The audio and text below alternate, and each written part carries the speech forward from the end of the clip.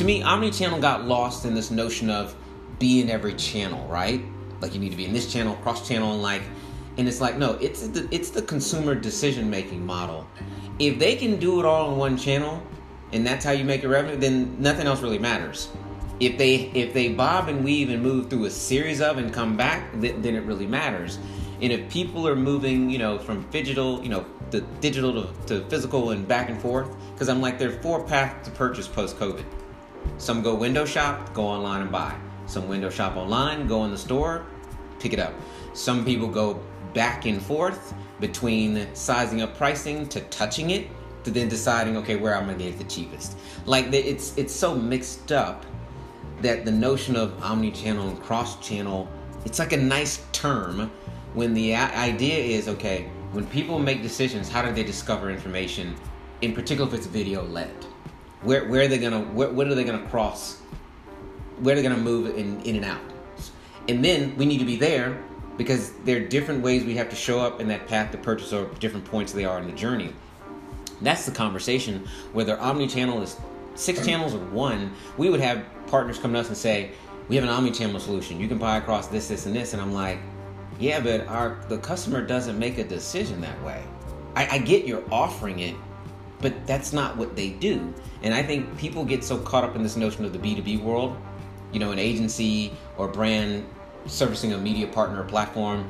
And it's like the only person we're chasing is a consumer. Like everybody's got to sell stuff. So it's this B2B to C, not just B2B. And the media business has become so B2B. Like all platforms care about is what they're selling, their slate, their shows, their offering, their stack. And the only thing I care about is a client is going to keep paying me if I keep selling more of their product. Meaning they're going to tell me they're manufacturing more, shipping more is moving off the shelf. So everything else kind of be damned. And I think that's what gets lost. And that's why you have these factions and silos where people want to just protect the SEM world. And this world, like social bookmarking is different than social networks. It's different than search engine marketing. And I'm like, all these platforms had search capability and they had other elements, so they're actually more dynamic than search engines themselves.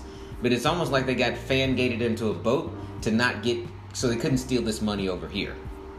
And to a user that doesn't work. Like they don't live by those laws. So while we're segregating on the business side, the media side, platform side, the users they're doing all this stuff. Like it's crazy, and how it happens that way, and the consumer will never make a choice that way.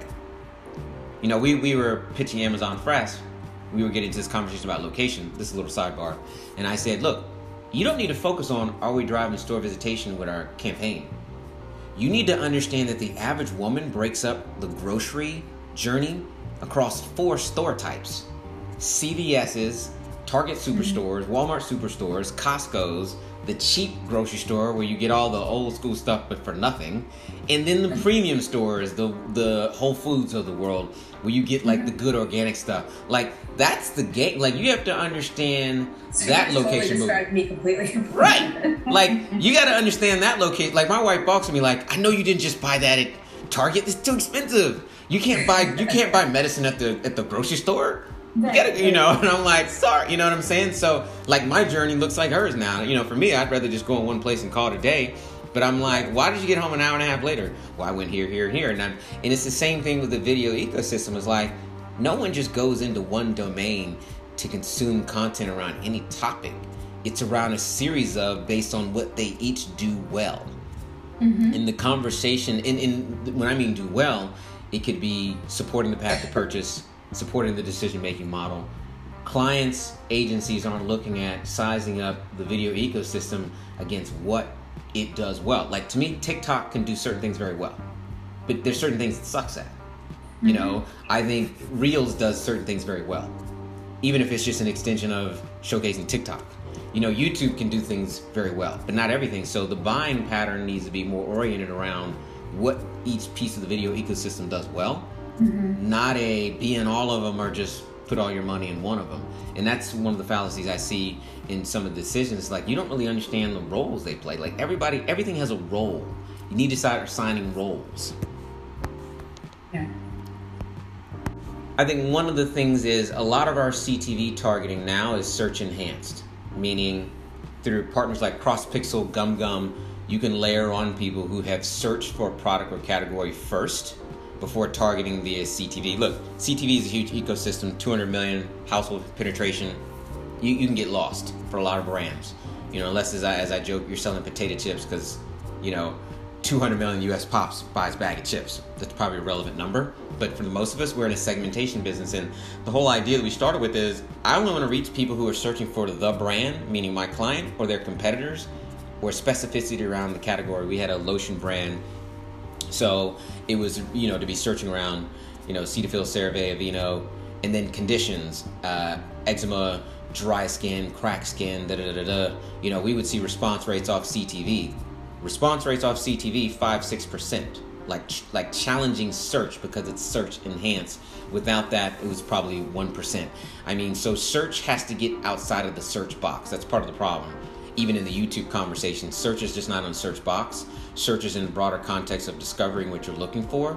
So everything can be search enhanced targeting. Our digital audio is search enhanced targeting. Same philosophy.